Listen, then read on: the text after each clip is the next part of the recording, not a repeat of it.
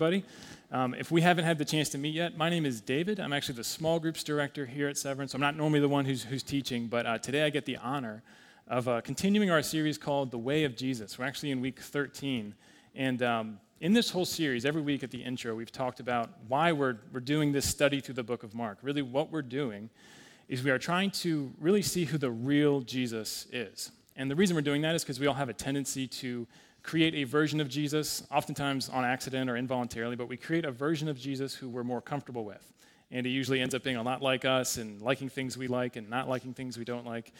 But the problem with that is that Jesus can't help you at all because he's made up. He's not real.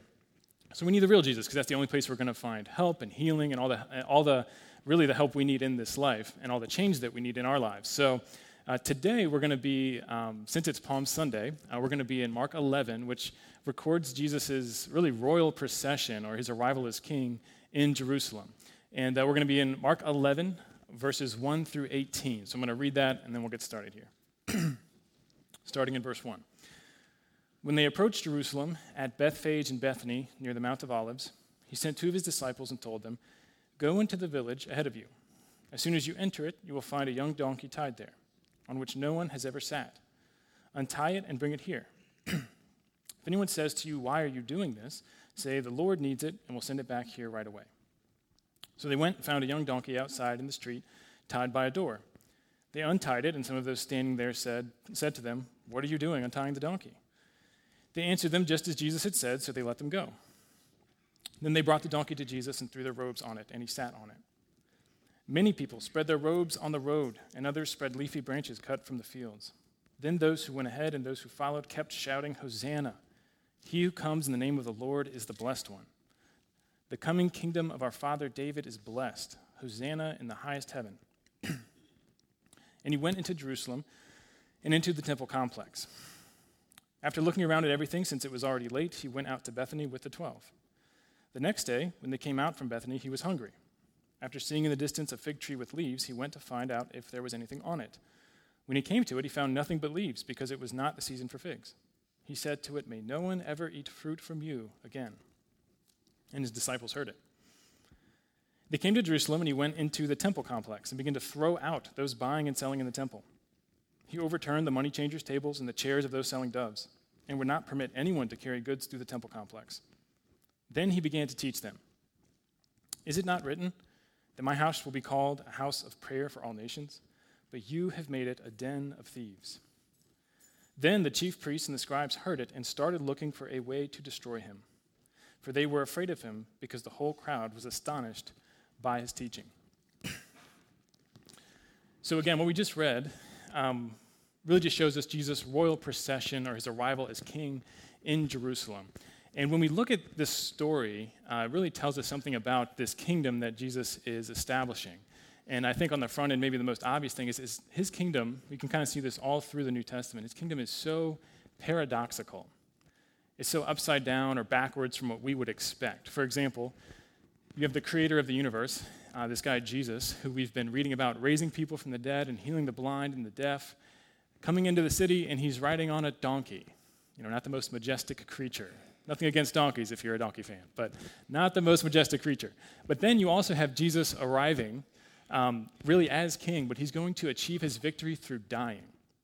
It just seems so paradoxical. And then maybe the most intense paradox we see here is that when Jesus arrives as this Messiah for the nation of Israel, this king of the Jews, instead of going and confronting the Romans, the occupying force, aka the bad guys, he goes right to the temple and he confronts the Jewish religious leaders. You can imagine them being like, whoa, we're the good guys. What are you doing here, Jesus? But what these things show us, and we're really going to focus actually primarily on that kind of upside down thing that we see. Why did Jesus go to the temple? We're going to focus on that to really look at one aspect of Jesus' kingdom and really one paradoxical aspect of his kingdom, and it's this. This will be kind of the main ideas today. We're going to look at how Christianity, Jesus' kingdom, Christianity, is the most inclusive belief system in the world and the most exclusive belief system in the world at the same time. And then we're going to look at how in the world is that possible. So those will be kind of our three main ideas today. So the first thing we're going to look at is the inclusive nature of his kingdom. And I'm going to reread for you the really fun part of this passage when Jesus gets angry. So we're going to read verses 15 through 17. It says, "They came to Jerusalem, and he went into the temple complex and began to throw out those buying and selling in the temple. He overturned the money changers' tables and the chairs of those selling doves, and would not permit anyone to carry goods through the temple complex. Then he began to teach them, 'Is it not written, my house will be called a house of prayer for all nations? But you have made it a den of thieves.'" So you can learn a lot about a person by what makes them angry. You can learn kind of mundane facts like what their favorite sports team is. And if they're throwing stuff at the TV, that's their favorite team, ironically. You can also learn about someone, really the most important things about them, the things they care about most, the things they love most. Whenever that thing is threatened, you will see them become angry. And so we get a really keen insight into Jesus in this passage because we get to see him angry.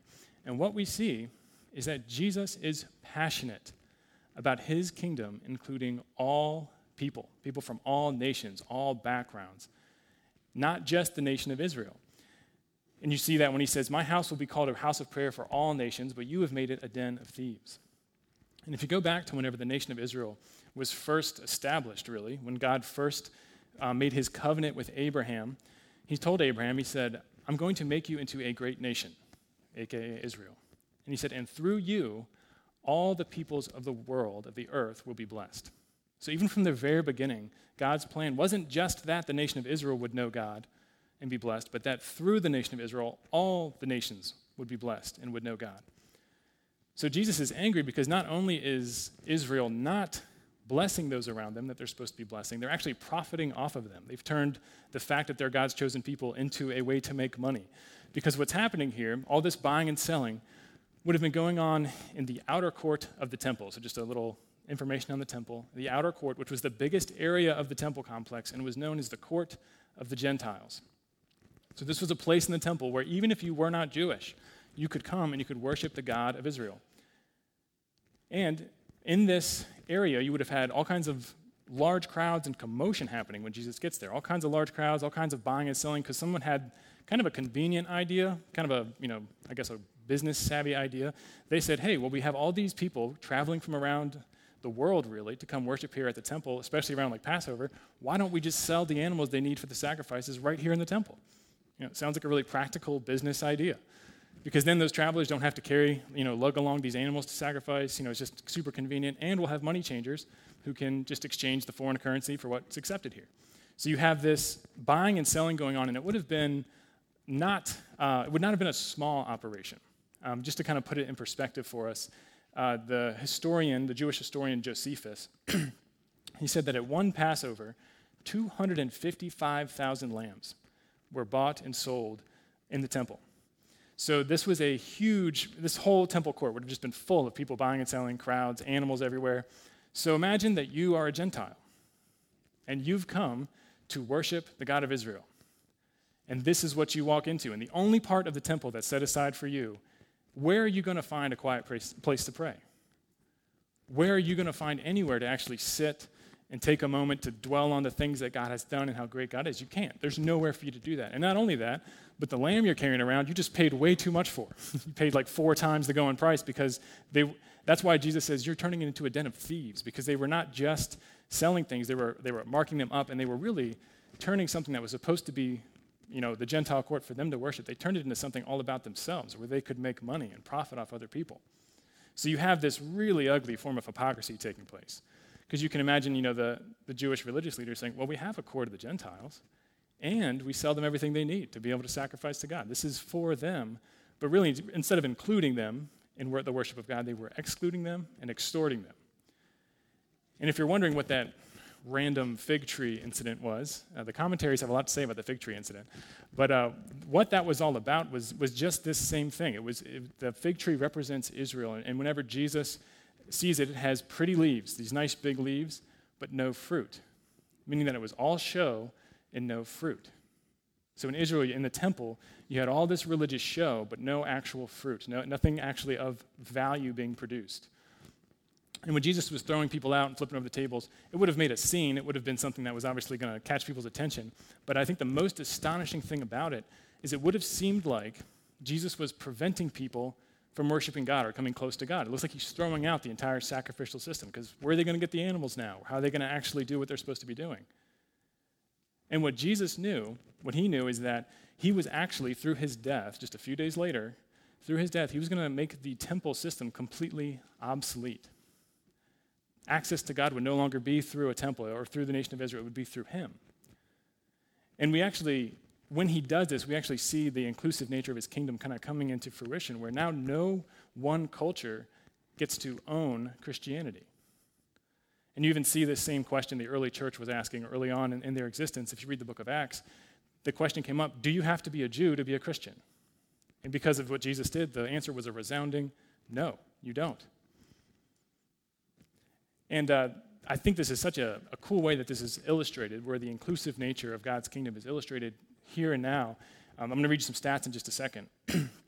But you can actually look at the world and the way that the world religions are kind of divvied out across the world to see something really interesting. It kind of goes against the way that we typically view how culture and religion relate. So the running idea, and it's a theory that makes a lot of sense, is that religion is invented by a group of people who start to tell stories. That it kind of is the glue that holds them together. So you've got this culture, they're telling their stories about where they came from, where the earth came from, why we exist, and then where we're going, what happens after you die. And then those stories over time become a religion. So basically, religion is just a culture's stories kind of organized and put together. And that makes a lot of sense until you get to Christianity. Because whenever you look at the population centers of where world religions were founded and then where all their adherents live today, you actually see that largely they don't move away from where they're founded except for Christianity. Listen to this. So in his book, Making Sense of God, Tim Keller kind of maps that out. He says, over 90% of Muslims live in a band from Southeast Asia to the Middle East and Northern Africa. So again, where it was founded, 90%. Over 95% of Hindus are in India and the immediate surrounding areas. Some 88% of Buddhists live in East Asia. However, about 25% of Christians live in Europe, 25% live in Central and South America, 22% live in Africa, 15%, and this number is growing fast, live in Asia, and 12% live in North America. So Christianity really is the only actual worldwide religion. And even if you're still wondering if it's true or not, those numbers at least tell you that something is different about Christianity. And that's what we see here, is this inclusive nature of God's kingdom. He's saying no one culture gets to own it. It's above all culture. It's above all differences because it's bigger than that. It's the most inclusive belief system in the world. And before we move to our next idea, I'm kind of just harping on this idea of the inclusivity of it. I want to give us two implications for us today. Why does that matter for us today? So first, for my fellow Christians in the room, which is a lot of us, not all of us, but a lot of us, there is a real caution that we need to take from this story. We need to look at what the heart of the issue is here that has Jesus so angry. So what the Jewish religious leaders have done is they've taken the temple, something that is supposed to be about God and for everyone, and they've turned it into something that is about them and for them. And as Christians, we can do the exact same thing with our churches. We turn church into basically our own little gated community or our own little, country club, because we might not be, swindling people, selling them lambs for too much for their sacrifices. That's going to weird people out, but that's not how we do it. We do it a different way. We do it by catering to our own preferences, whether that's just our cultural preference or how we grew up with it or what we're used to, what we're comfortable with. We can do it through religious show, basically just making religious busyness kind of a cover for our own self-centeredness in the same way that the nation of Israel did. And by doing all that, we can exclude those who Jesus would say he wants to include. So Jesus' passion for including the outsider, for including all nations, should be our passion as well. And the second implication would be for those of you who are listening who aren't Christians, which we know some people join us here and watch online, and we are so glad that you are listening. Some people who are just trying to figure out who Jesus is, what he's all about. You are so welcome here, and we are so excited that you would spend your time with us and that you would actually listen to what we have to say. But if that's you today and you're trying to figure out, what is this Christianity thing all about, the implication for you is that from this, you can see that God is passionate about removing the barriers that would keep you from a life-changing relationship with him. Jesus is passionate about bringing the outsider in, and thank God that he is, because otherwise I'd have no place with him. None of us would have any place with him if Jesus was not passionate about bringing in the outsider. So that's what we see here as far as the inclusive nature of Jesus' kingdom from this passage. And this is an idea that's not like hard to sell in 2023. The idea of inclusivity is like a positive. You might even be thinking like, hey, thanks, Jesus. That one's pretty nice. But Christianity is not only the most inclusive belief system in the world, it's also the most exclusive. And that's what we'll talk about next. Kind of the second main idea here is the exclusive nature of his kingdom. So we mentioned earlier that Jesus, when he's kind of causing disruption to the buying and selling, he's in the outer court, or the court of the Gentiles. If you know at all about how the temple was set up, there was also a very inner room of the temple, and that was called the Holy of Holies. And if you want to talk about an exclusive room, this is about as exclusive as it gets. So the Holy of Holies would have been where the manifest presence and glory of God would rest in the temple. It was separated from the rest of the temple by this really thick, huge curtain, this giant veil. And that place was so exclusive, this room in the inner room of the temple was so exclusive that only one person could go in there once a year. It's about as exclusive as the place can get. So only the high priest could go in there once a year on the Day of Atonement. And all these rules, even the Holy of Holies, all the rules and regulations surrounding the temple really just were God's way of communicating a spiritual reality that I think we all know deep down is true, which is that we just can't walk into the presence of God without something being fixed. Because of our sin, we can't just waltz into God's presence and just for everything to be fine. And this idea is not really unique to Christianity. It's not really unique to Christianity that something needs to be fixed or repaired or something made right. That's really the basis of all world's religions. You got, hey, something is wrong. Here's what you do to fix it. Here's the 5 things you need to do. You got the 5 pillars of Islam, the 8-fold path of Buddhism. You've got all these ideas of how to fix those things. So that's not unique to Christianity. And even if you don't adhere to a religion, self-help books fly off the shelves because we know something needs to be fixed. Something's not right. Something needs to be improved. Where Christianity differs is that while other world religions would give us those list of things to do, here's how you solve the problem, Jesus' presence on earth and his whole message while he's here and everything he did while he was here communicates this is unique about Christianity. He says, you can't solve the problem. You can't do it. There's only one person who can, and it's me. That's what Jesus would say to us. This is where it starts to get exclusive. And one thing that you've probably noticed if you've been following along in this series to the book of Mark is the way that it seems like Jesus is like unnecessarily secretive sometimes. Like he'll do a miracle and say, don't tell anybody. Or someone will say, you're the Messiah. And he's like, you're right, but don't tell anybody. Well, in this passage, we've been talking about that a lot in my small group. Like, why does he keep doing this? And there's, you can have some good conversations about this. But in this passage, all of that secrecy is over. It's done with. When Jesus enters Jerusalem, on a donkey, that can look to us, it's very paradoxical because it is. It's a humble king entering in.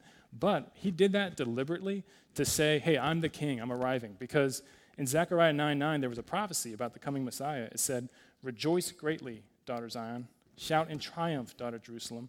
Look, your king is coming to you. He is righteous and victorious, humble and riding on a donkey, on a colt, the foal of a donkey. So it wasn't just some coincidence. Jesus is purposely saying, that's me. I'm that king. And then you see the way that, he's got these people coming with him, kind of praising him and declaring that he's this king and this coming Messiah, and he doesn't tell them to be quiet. It's not recorded in Mark, but in Luke's account of this same incident, the religious leaders actually tell Jesus, they say, hey, tell your disciples to be quiet. They can't say that about you. And Jesus, in no uncertain terms, tells them no. He says, hey, if they were quiet, the rocks would cry out instead. Which that's like the greatest, it's not a hard no, it's a really hard no. He's like, oh, sure, they can be quiet, but then you're going to hear some rocks cry out. So obviously he's not toning down who he is here. And then he goes into the temple, which is God's house, and says, my house is to be a house of prayer for all nations. So I heard one pastor put it this way, and I really liked it. He said, Jesus was humble, but he was not modest. Meaning that Jesus was humble. He was a humble king, but he never pretended to be less than who he was. And while other religious leaders, other founders of other religions, even authors of self-help books still say, let me show you the way. Let me show you the way to God. Let me show you the way to a better life. Jesus said, no, I am the way. I am the truth. I am the life. And no one comes to the Father except through me. So no one comes to God except through Jesus. And whenever he died, of just a few days later, that Holy of Holies had that giant curtain separating it from the rest of the temple. That ripped from top to bottom. And what that signified was that now access to God could be had through the death of Jesus. That's the only way. And maybe you're hearing this and you're thinking, there it is. There's the Christian, we have the only way thing that I don't like about him. I just want to point out two things real quick. First off, all belief systems are exclusive. And what I mean is that you think you're right and other people are wrong. Even if your exclusive belief system is, I believe all other belief systems are correct. They're all right. They're all climbing the same mountain, going to the same place. That's still exclusive because all the people who believe those other things don't agree with you. They say, no, this is the only way. And you're saying, no, they're all the right way. That's still exclusive. However, more importantly, the inclusivity that we love about Christianity, the inclusivity that says no matter where you're from, no matter who you are, no matter what you've done, you're welcomed in, that inclusivity is only possible because of the exclusive truth claims from Jesus. That's the only reason it's possible. And maybe you're wondering, how is that? Why is he talking in paradoxes on a Sunday morning? What is going on? So that's what we'll talk about next. We'll talk about how it can be both, the most inclusive and the most exclusive belief system in the world. I'm just going to read one verse. This is verse 18. It's the last one we read today. So after Jesus causes the ruckus in the temple, it says, then the chief priests and the scribes heard it and started looking for a way to destroy him. For they were afraid of him, because the whole crowd was astonished by his teaching. So the way that Jesus entered into this city, the way he came into Jerusalem, all that he was doing to show that he is the king, he is the Messiah, it really it forced the hand of the religious leaders. And what I mean by that is they had a choice. They could either accept him as king or they had to get rid of him. One pastor I was reading this week said it in a way I thought was really helpful. He said they either had to crown him or they had to kill him. And spoiler alert, sorry for those of you who are coming to the Good Friday service, they killed him. You might have heard that before. They killed him, but that was not a surprise to Jesus. Because if you were here 2 weeks ago, Jesus was already talking to his disciples. He said about his death. He said, I have to go and suffer and die and resurrect. He's already talking about this. So it wasn't a surprise to Jesus, which means that the whole reason that he came to Jerusalem, the whole reason he came to earth was to die.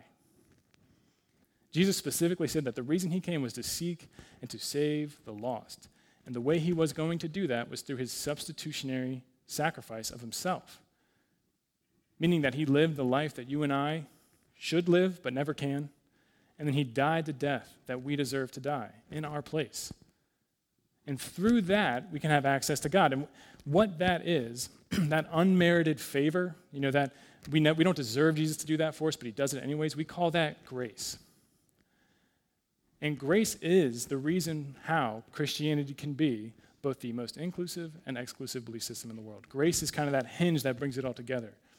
And the reason for that is if no one is good enough on their own to get to God, be accepted by God, and all of us are equally dependent on Jesus, on the grace of Jesus to get to him, then it doesn't matter who you are, where you were born, what your temperament is, what culture you're from.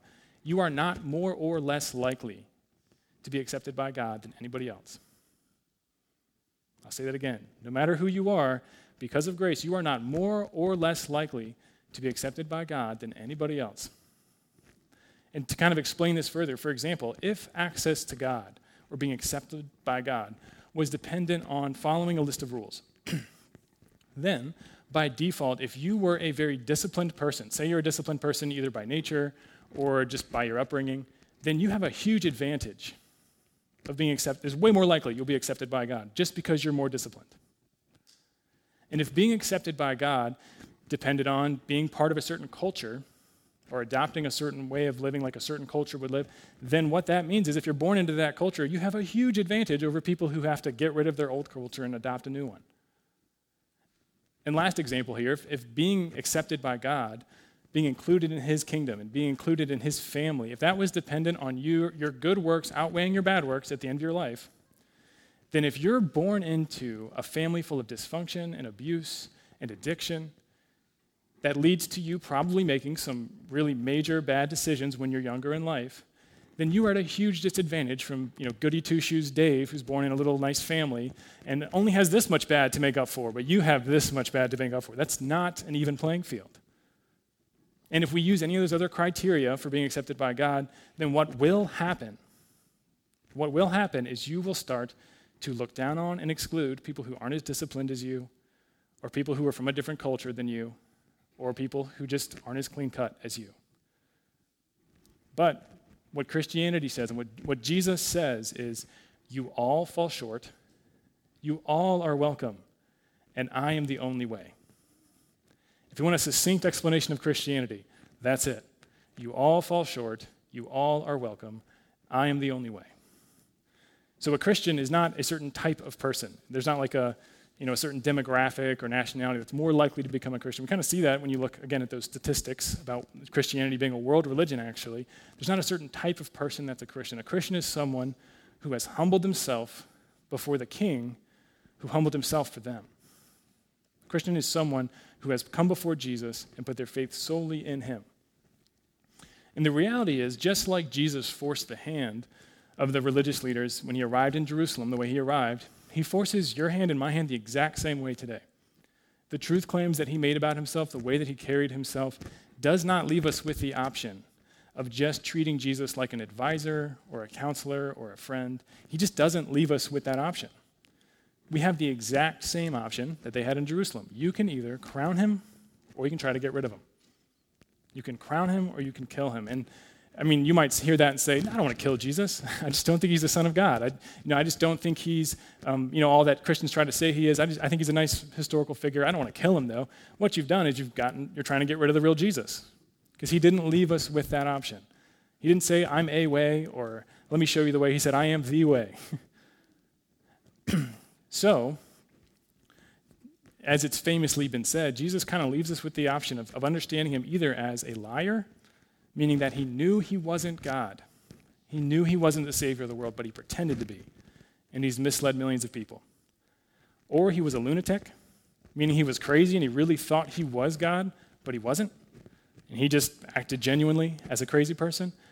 Or he was actually Lord, and we should treat him as such. Those are the options we have today. I'm going to call up the worship team. We'll actually close down now.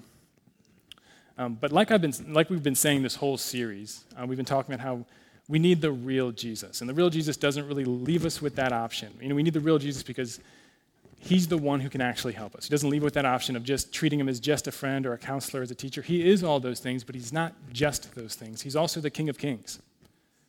And what we read about today was him arriving in Jerusalem as King. And you really can't have Jesus as friend and counselor and comforter unless he is your King.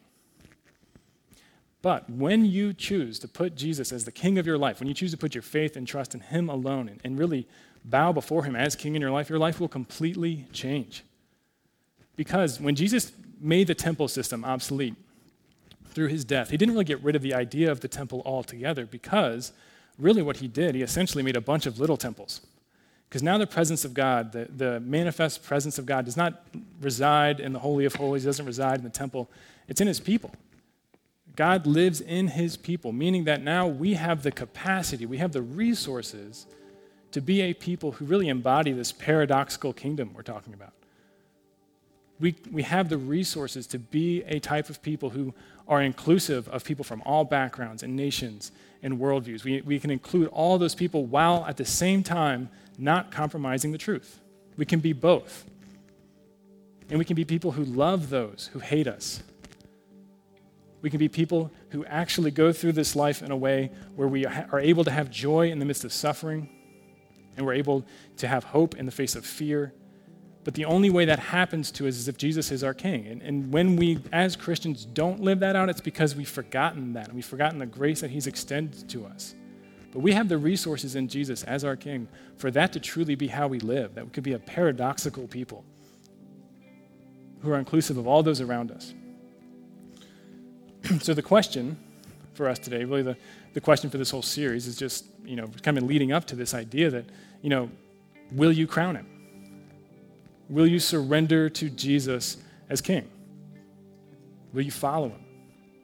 And I just want to say, he's a King you can trust. We're all following something We don't call it our king necessarily nowadays. We're all following something. But Jesus is the one good king.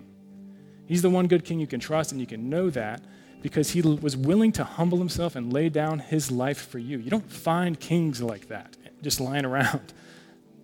Jesus is a different kind of king, and you can trust him. Whether you're trusting him for the first time today or you're trusting him just a little bit more today than you did yesterday, you can trust him. He's a king worth following. Let me pray for us and we'll close. Lord Jesus, we are so grateful that you are king and that we are not. I think when we're thinking straight, it is such a blessing that we don't get to pick what you're like because you are so much better than anything we would ever pick. God, help us to see that today. Help us to just have our eyes open more fully to the reality of who you are, to the reality of your grace and your love, and how fully accepted we are because of you, not because of us.